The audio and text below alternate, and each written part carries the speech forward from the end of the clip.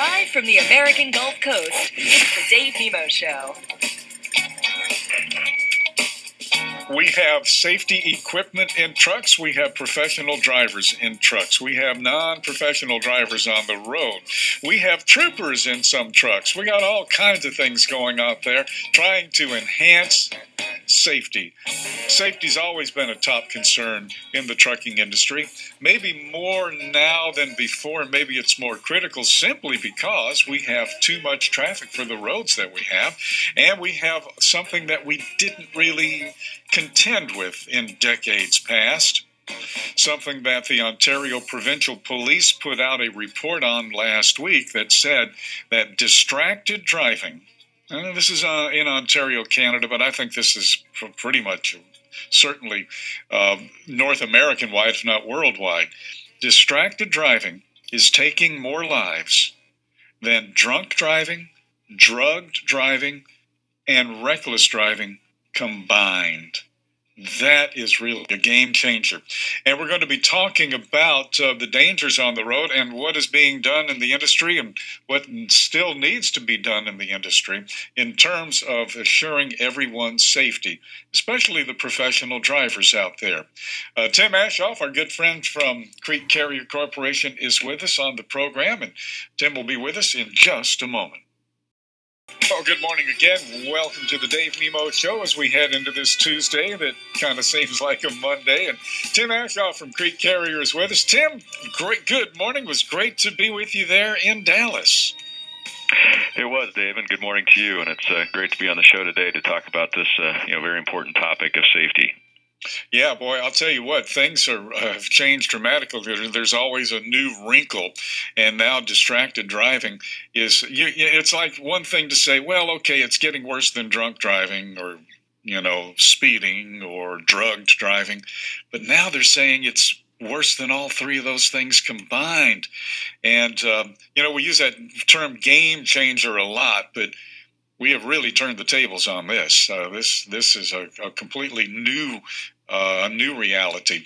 But safety has always been a top concern in the trucking industry. We know that. It hasn't been talked about as much in past years, and I think part of that is because we just have more traffic out there now, and it's getting a little more crazy out there. But it is a major topic of conversation. So maybe we'll drive through a few mile markers here this morning, Tim, and talk about how the safety standards have changed in recent years, and how does the emerging technology play into that? Is it really the key to safer highway travel? Well, I think as you've said, safety has been always such an important topic for the industry. I don't know of any driver out there or any trucking company out there that says, look, I don't want to be safe and I don't want to ensure that I, protect my safety and the safety with those who I share the road.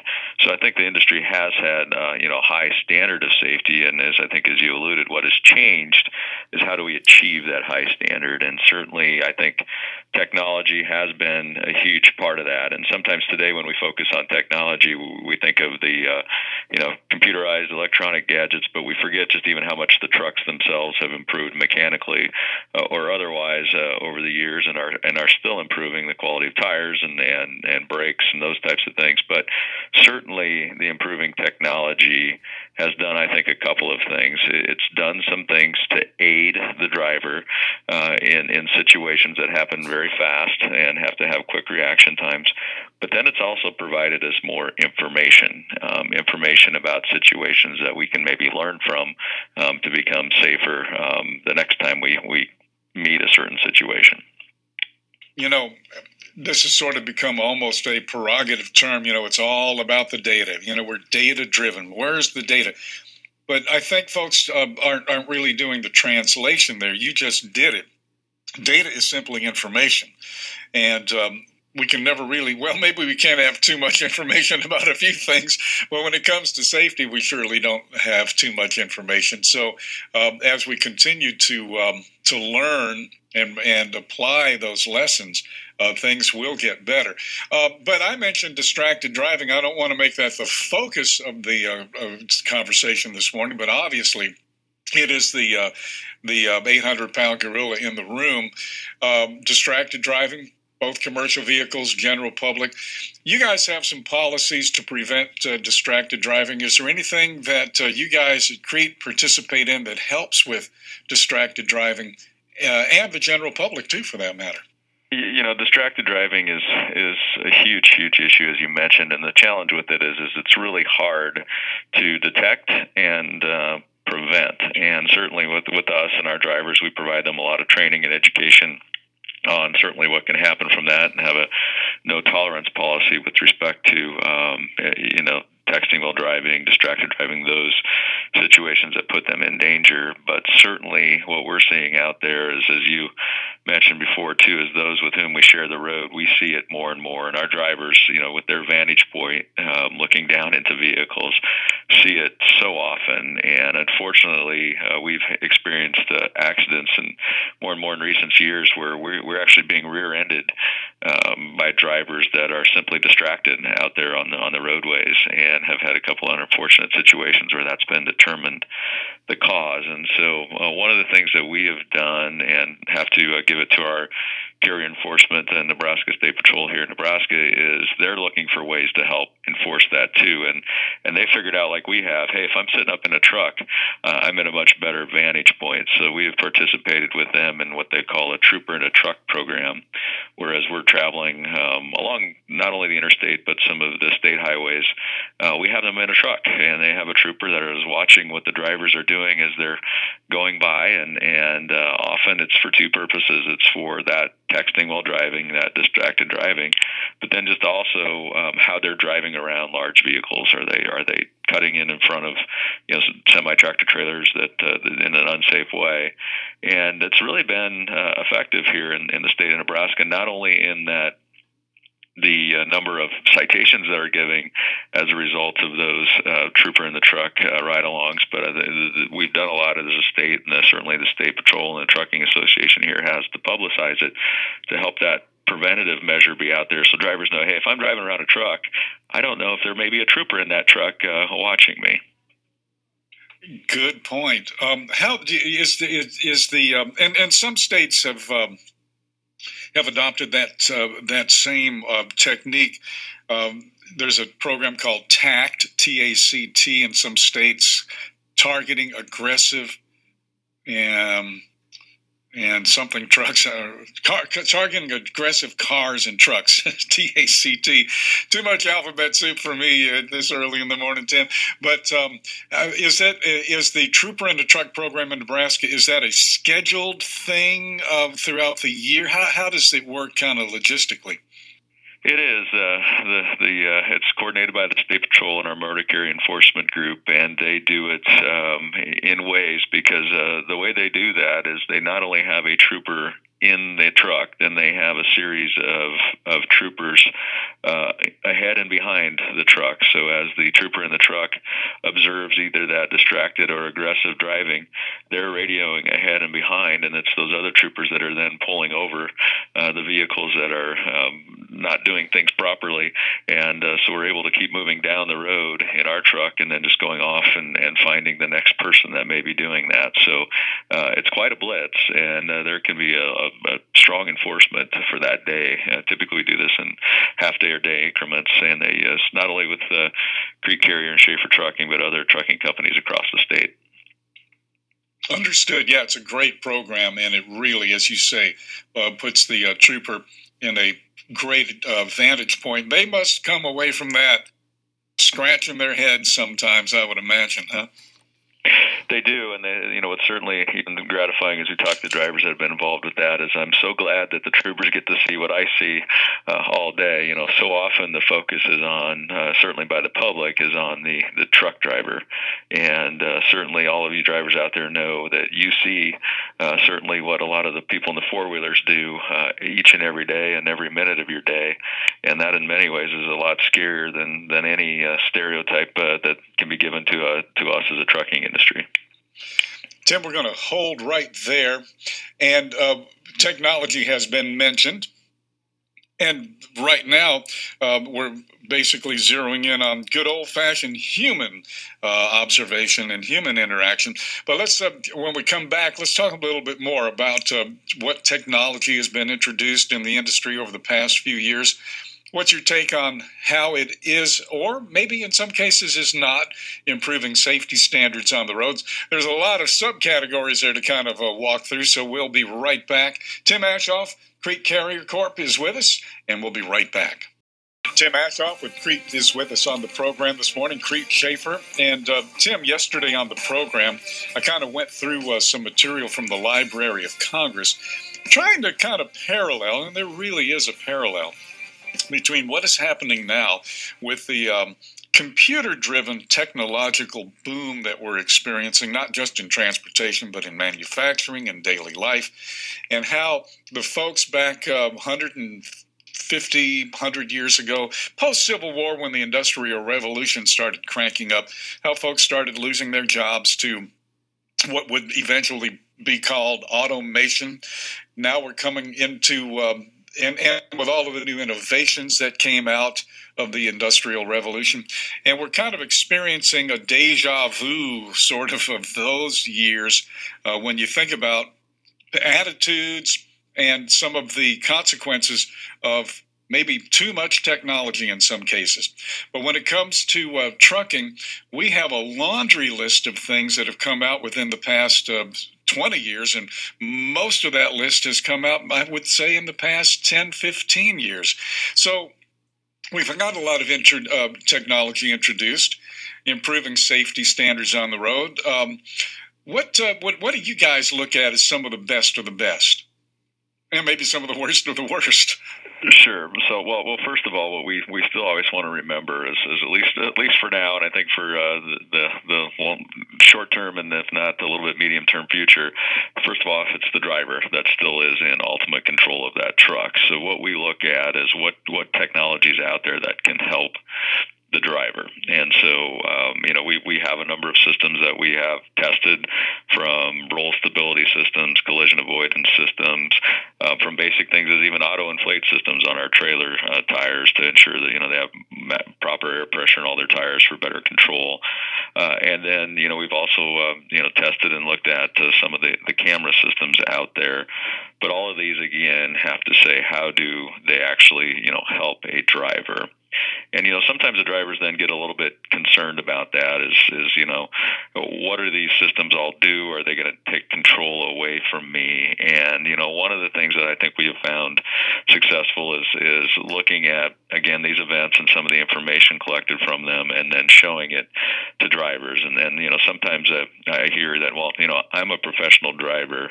How can this really help me? And do I really need this? And one of the analogies I found that has been actually really a good one that helps drivers understand is you are a professional driver, but as a professional, what do you always want to do? You want to learn. And I say, look at Tom Brady. He's a professional quarterback. He gets paid millions of dollars a year to make split-second decisions, and certainly react physically then much like a driver needs to. And what's the first thing he does when he comes off a field? He goes over to the side. You see him on the sidelines on NFL Sundays, and they're looking at photos of plays. They're looking at film quickly on iPads or tablets. It's how do I get better? And so that's the two things we look at in technology is what can the technology do itself? And then how can it help make our drivers get better as professional drivers? And, like the collision avoidance system, for example, it has certainly a system in there that can detect, vehicle in front of them that is slowed or stopped and react physically quicker than the driver can if that is necessary. But if that's not necessary, it helps alert the driver. So it's a tool to help the driver be alert, be in control, let them know that something in front of them, is slowing rather quickly. Also has, a feature like adaptive cruise control, where if a car pulls in front of them and slows down, it will slow the cruise down. And, based on some of those things, we say then how can we change? And, one of the changes we made recently is we did increase our cruise speed from 62 to 65 because that technology helps react at that speed and still continues the level of safety our drivers and us want out there on the road. Tim, thank you for that. Perception is reality. And if you look at a tool as a weapon being used against you, that is a perception that, granted, is hard to break, but the tool it really is given to you to use in your hands, as you say, to enhance your performance, whether it's on a football field or for on a road. I use an analogy about football a lot about trucking and the general public. Picture yourself on a football team, and you're playing another team, and instead of the fans being in the bleachers, they're out on the field with you. And you've got to play the game, but avoid them at the same time. And, it's kind of the same thing. You need all the help you can get, you need all the help you can get. But so that's the physical aspect of it. But then there's some paperwork. We were talking about data a little bit earlier. You got to have the data. Talk about you guys in terms of CSA scores and pick a month, June, probably the latest numbers on your accident reports. So kind of walk through some of that, some of the paperwork. Yeah, what we're able to get from, obviously the DOT gets roadside inspections to basically see how we're performing as a fleet and how drivers are individually performing. And fortunately for us as a fleet, we've been doing really well. We have some of the lowest CA scores for a motor carrier our size out there in the industry.